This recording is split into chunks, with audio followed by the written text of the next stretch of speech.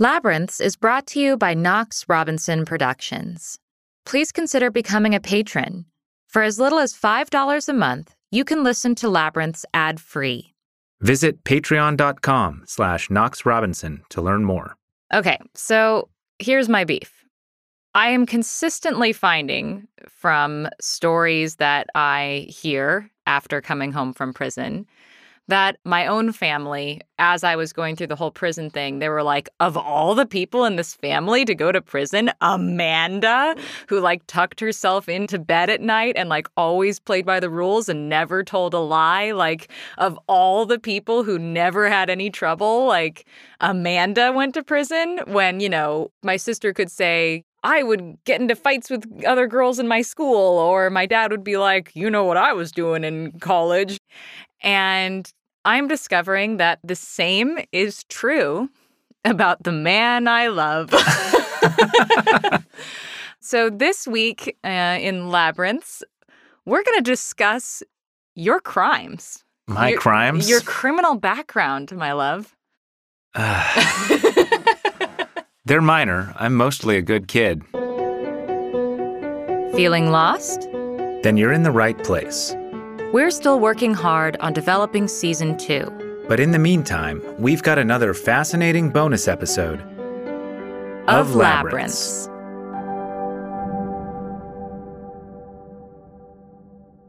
Okay, so what was the first time that you broke the rules? I don't even want to get into breaking the law. Broke the rules? Parents' rules? Yeah, you knew you were breaking the rules and you did it anyway. Well, there was that time when I took a Sharpie and wrote, I hate you on my parents' bedroom wall when I was about 7. Harsh. That was definitely rule breaking, and it was mean. Did you know the painted impact? over it, and they couldn't make it disappear. It just shows through the paint. I was a decade wondering later. If you knew the impact of a Sharpie, because Sharpies are notorious. I didn't know the impact of a Sharpie, nor did I have any way to fathom the impact emotionally that would have on my parents. I don't even remember what I was upset about. It was like they wouldn't let me go to the water park or something, something stupid and entitled, Right. The first time that I remember having to make a serious apology was when I found this picture of my younger brother. I was about 12 and he was about 8.5 or so when I found this picture. And in the picture, he was 2. And he was naked. And he was doing this superhero pose with one arm sort of extended upright and the other stretching out behind him with a leg stretched forward in this kind of triumphant, I'm here to save the day sort of pose. Oh, and how his little sweet. ding-a-ling just kind of sitting there between his legs, totally naked, totally oblivious in that photo. In a beautiful toddler-like fashion. Yeah. And I just thought it was the funniest thing. And he was very embarrassed by it. And I was logically, I was thinking, well, there's nothing for you to be embarrassed by. You're like a baby here. Who cares if you can see your little ding-a-ling? But it embarrassed him. Unfortunately for him, he could not reach as high as my arms could hold that picture. So Cruel. I went around to all the neighborhood kids and showed them this photo of Kyle and said, look at him. It's so funny. And he was leaping and jumping and trying to snatch it out of my hands. And I thought it was just the funniest thing. And it made him cry and it crushed him. Do you think that any part of you knew that the fact that it would be embarrassing to him was part of what made it funny to you? Probably. And were you unaffected by his pleas for mercy? In the moment, if anything, those pleas for mercy were what fueled me to do it. God, you're just My parents gave me a talking to and you're a monster. Told me how much I'd hurt my brother. And I remember feeling really bad about it. I drafted an apology letter. I wrote it out and delivered him this handwritten note. It was the first time I had written an apology. Let's see. One other thing I did to my brother, I had these handcuffs, kids' handcuffs. And so I got up one morning and I think we still had bunk beds. I got out of bed. He was in the bottom bunk. I handcuffed him to the bunk, did my thing, hopped on the bus and left. And then my parents got up like, come on, Kyle, time to get ready for school. And discovered that he was handcuffed to the bed and I had the keys. So were they able to get him Yeah, I mean, loose? you can do it with a paper clip if you spend 5 minutes, It wasn't the most horrible inconvenience. And he loves you so much Yeah, to this day. So can we talk about your crimes now? Yes. Do you remember the first time you broke the law? So the first actual law breaking was probably shoplifting. Damn, you shoplifted? I shoplifted one time. Wow. And I don't remember why I even did it. I think it was an adrenaline thrill thing. I was in the Bon Marché and I saw this suede leather Guess wallet and I was about 13 maybe. And it was like $35. And I had some money, but I certainly didn't have $35. And I thought it was cool and I wanted it. And so I just kind of picked it up and was walking around the store with my mom. She was 5 feet away from me. And then I just walked out of the store with it. And a little bit later, we went on family vacation. We went to like Washington, D.C. and visit the museums and the monuments. And I couldn't take my wallet out ever because I was around my parents the whole time. And they would be like, where in the world did you get that wallet? A thing that the thief must think Yeah. about, I guess. And maybe they wouldn't even have thought twice, but like I was just terrified that they would be like, where'd you get that wallet? Mm-hmm. We didn't give that to you as a gift. Did you buy that? Did you buy that on your own? And I would be like, Yeah. And so I kept it hidden and then eventually got rid of it because of the anxiety of someone, And then a little bit later, I had some friends who were trying to convince me to shoplift some CDs. Interesting. So the second time you were confronted with this possible feeling, what does it cost you and your soul? If you don't have a soul, but what does it cost you emotionally? So my friend was like, look, it's not hard. Just slip it in your pants, You just take this plastic thing off and get rid of the little metal thing so it doesn't beep. And we went into the store and I saw my 2 other friends doing this. And I grabbed a CD. It was like Pennywise or Guttermouth or some punk band I was into. And I started slowly taking the wrapping off as I was walking around, pretending to browse. And then I just chickened out. And I don't think it was a moral thing. I think I was just afraid of getting caught. And so I put the CD back. I mean, I went so far as to like take the wrapping off, I think, and was about to ensconce it in my hoodie and then didn't. And then we walked out of the store and the security guard came up and took all 3 of us and took us to a back room. And he's like, all right, cough it up. And I was clean. We were dumb 15, 16-year-olds and they saw what we were doing. Right. And my buddies got in trouble, but I was like, I don't have anything. And they're like, don't lie to me. And I'm like, search me, dude. And I felt really good about that chickening out. Suddenly chickening out feels Suddenly so in my mind, good. It was a moral decision I had made because of my conscience. And, but even framing it that way after the fact can have a powerful positive effect, Right. That was a humiliating moment for your friends and a not humiliating moment for you. And so from that day forward, I learned to be a much better criminal.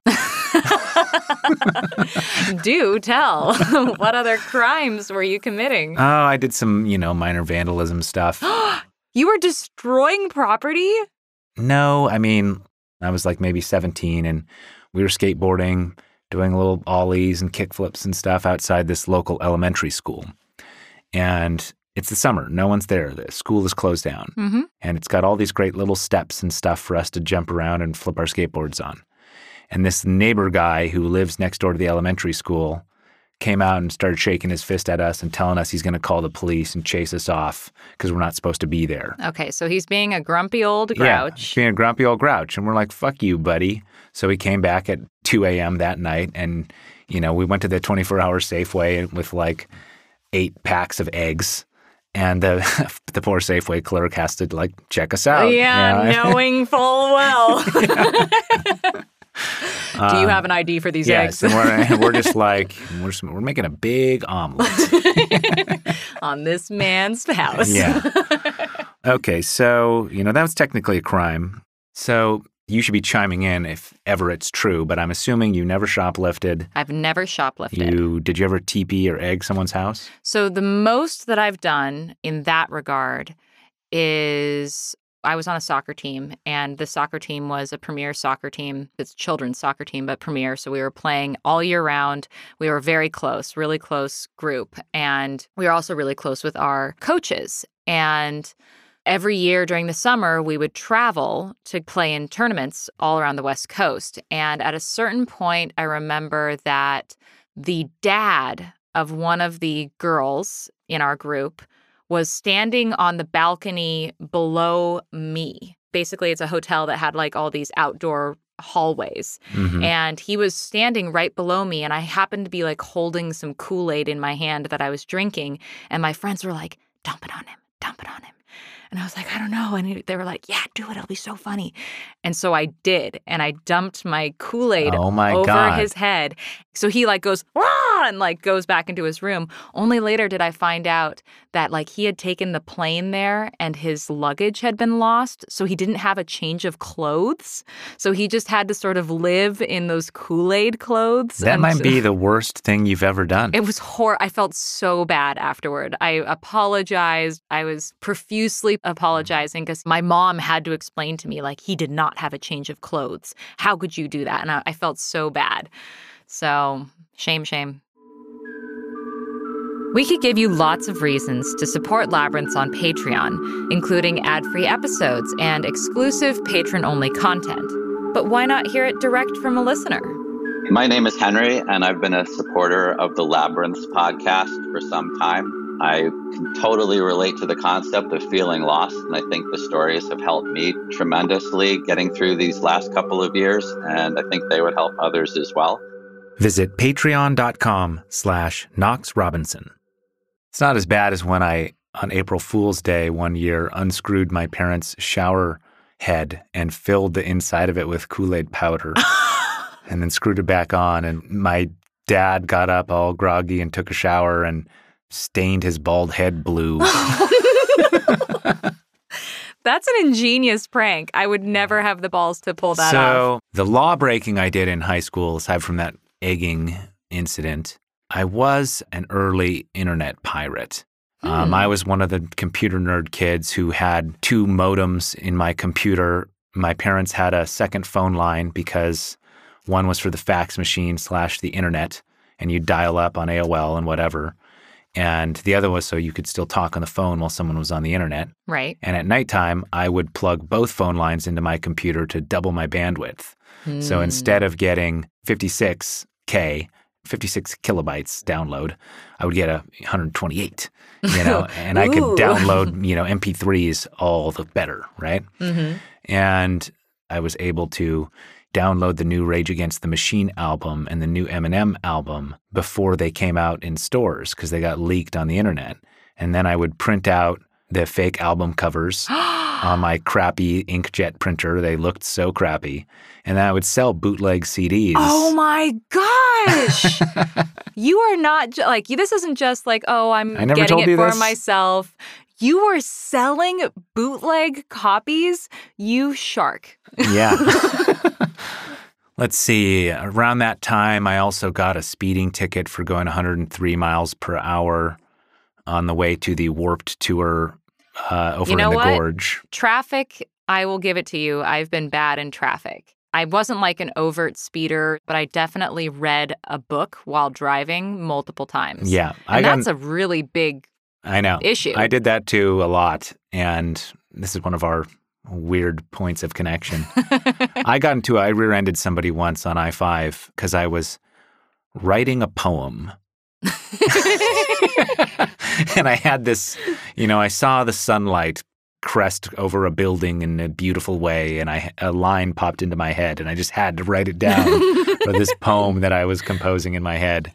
And then I rear-ended somebody, and, of course I couldn't reveal that to the insurance. So let's see. Aside from that, there's the time I smoked crack, but that's Was it crack? I don't know. I mean, the fact that you don't know what it was reveals the criminal intent behind it. You smoked something. What did you think you were smoking? I cannibalized this into a fictional moment in my first book with Gavin, War of the Encyclopedists. There's a scene where one of the characters does this. Available wherever you find books. And it's basically just ripped straight from reality, which is we tried to buy cocaine from somebody when we were 23 on the street, and we were trying to chop it up into lines to snort it, and it wasn't happening the way we had been able to do so with cocaine before. And it's not like we were cokeheads. I had done cocaine a number of times, but I wasn't like an expert on cocaine. And so I thought, crap, did we accidentally buy crack? These are sort of more crystally rocks than a powder. Right. So I called up my resident drug user friend. I'll leave his name out of this. We'll just call him Mr. Drug Addict. Mr. Drug, yeah. And said, did I buy crack? And he's like, yeah, man, sounds like maybe you bought crack. And he wasn't there. This was all over the phone. I'm like, well, shit. How do I smoke it? Not like that. Well, I'm going to... Well, I don't know. It didn't seem all that different from cocaine. It just, well, if I'm willing to do cocaine, I'm willing to do this. And so he's like, well, find a light bulb, use a knife, and cut off the metal nub, which doesn't sound like it would work. You'd think you'd shatter the glass, Right. but it does work. It does. So cut that off, and then you put salt inside, and you shake it all around, and that white coating on the inside of the bulb gets rubbed off by the salt. Mr. Drug knew how to do all this. And then you end up with a clear bulb if you didn't have a clear one before. Then you just take a Bic pen, take the ends off until you have a hollow tube. Okay. If you don't have a straw.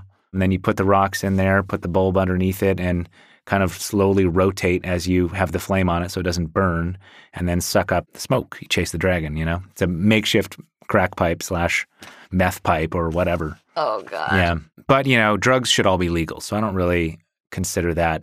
The war on drugs is stupid. You know? The war on drugs is stupid. So, like, retroactively, I don't really consider that law breaking. There was that time that I bored into a parking meter to steal all the quarters. What? You did what? What? So, in my defense... what did that parking meter do to you? Well, it was already... Someone had already struck it down. It was on Halloween night. I was living in Boston. We were out drinking on Halloween. It was snowy out. We were stumbling home, me and my roommates, and a drunk driver or someone had ran into this parking meter and knocked it over. And I saw it laying on the ground, and I was like, haha, look at that parking meter. Hey, let's take it, you know?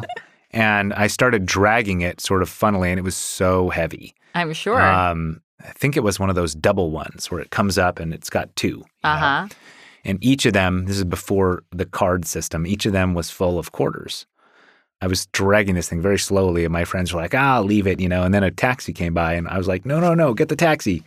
And so the taxi stopped, and you pulled this thing into I the lugged cab. the parking meter into the backseat of the taxi, and the guy's like, no, you can't have that in here. Get that out of here, you know, get out of here. And I'm like, no, man, it's cool. We'll give you $10, you know, it's just up the road. And it was like a 3-minute drive. I feel so bad for that taxi driver. You just involved him in a crime. I know. If Uber had been around back then, I would have got a bad rating. So he agreed, drove us the few minutes. We lugged this thing up to our thing, and then I spent the next week trying to figure out how to, like, crack into this thing. I didn't have any tools. I was a grad student earning my master's degree in poetry when this Breaking happened. into. And during the day, I'm like hanging out with, you know, Nobel Prize winning poet Derek Walcott, who's teaching us poetry. And then in the evenings, I'm trying to figure out how to, this thing is hard. It's made of metal, you know, how do I get in there? I don't have the key. I had been reading the MIT Guide to Lockpicking to try and learn how to pick locks, but I wasn't able to pick the lock on this thing. So I went to the hardware store and ponied up for a hacksaw. Wow. And the metal was thick and hard. Yeah. And when I got through the metal a little bit, after like really tiring my muscles out, I realized there's a plastic drum inside the metal where all the coins live. And I couldn't get that thing out. I thought I could just sort of cut a little hole in the metal and shake, and then just shake it out. Yeah. But no, I had to also cut a hole in the inner plastic drum. And the metal was so hard that to cut all the way through it, all this metal dust was coming up and I was breathing it in. It was making me sick. So then I tried getting a coat hanger really hot on the stove, sticking it in through the hole I'd made in the metal and trying to make a hole in the plastic. And that gave me fumes and headaches. And ultimately, with the tools I ended up buying at the hardware store, not counting the value of my own time, I got something like $40, $50 out of it in quarters. And I paid like $25 in like tools. So it was like a $15 profit after all that work. After all the fumes and the dust. A $15, profit theft from the city of Boston. And then you had a parking meter corpse to deal with. I know. And so I was terrified of getting caught for this parking meter thing. And so I got alcohol and I put gloves on and I swabbed the whole thing down to remove any fingerprints. And I dragged it up to the roof of my roommate and we wiped it clean and then just tossed it into an alleyway where it clunked and then just left it there for someone to find. Wow. So, that story's fictional if anyone is a Boston policeman. What a good fictional story. And yet, you're the one who went to prison. Yeah. So, I'm not that bad of a criminal. I think those are the extent of my crimes. You got some crimes below your belt. I mean, I'm sure many of our listeners have worse crimes. And in fact, if you're listening, you can hit us up on Twitter. I'm at ManUnderBridge. I'm at Amanda Knox. And we'd love to hear about your crimes. And we're not narcs. Because I just think it's so funny that it also bothers me when people, are like, oh, well, she's innocent, but I don't know, there's something shifty about her. And it's like, no, you don't know her. Like, she's not shady or shifty. She's actually the nicest, kindest, most goody two-shoes person you could imagine. And like pretty much everyone I know in my life has done worse things, more mean things, more criminal things, whether it's as a child or teenager or whatever, or as an adult, than you have. You are in the tiny, tiny percentile of people I know who are pretty much always nice to people. And that's part of why I love you. No. But I think it's also what made you vulnerable when that was going down in Italy, because it just never would have occurred to you that people would have bad intentions. Right. Or that they would not believe you, or that someone would lie to you. And that if the police told you you're just a witness and you're helping us, you're like, okay. Yep. Do-do-do. Yeah. Yeah, the irony is not lost on me. Well, feel free to judge me for the crimes I've done. I admit fault. I admit I wasn't perfect. You've been held accountable for the things you did to your brother, but have you ever been held accountable I got away for the with crimes? It on that. They never... They had no prints on that parking meter. If they ever find that cabbie, it's his word against mine. So. Well, this has been a bonus episode of Labyrinths. Thanks for joining us, and we'll catch you next time. Find us at knoxrobinson.com. And please subscribe, rate, and review us. You don't have to berate them. Subscribe, rate, review, now! Please subscribe, rate, and review. We'd like that.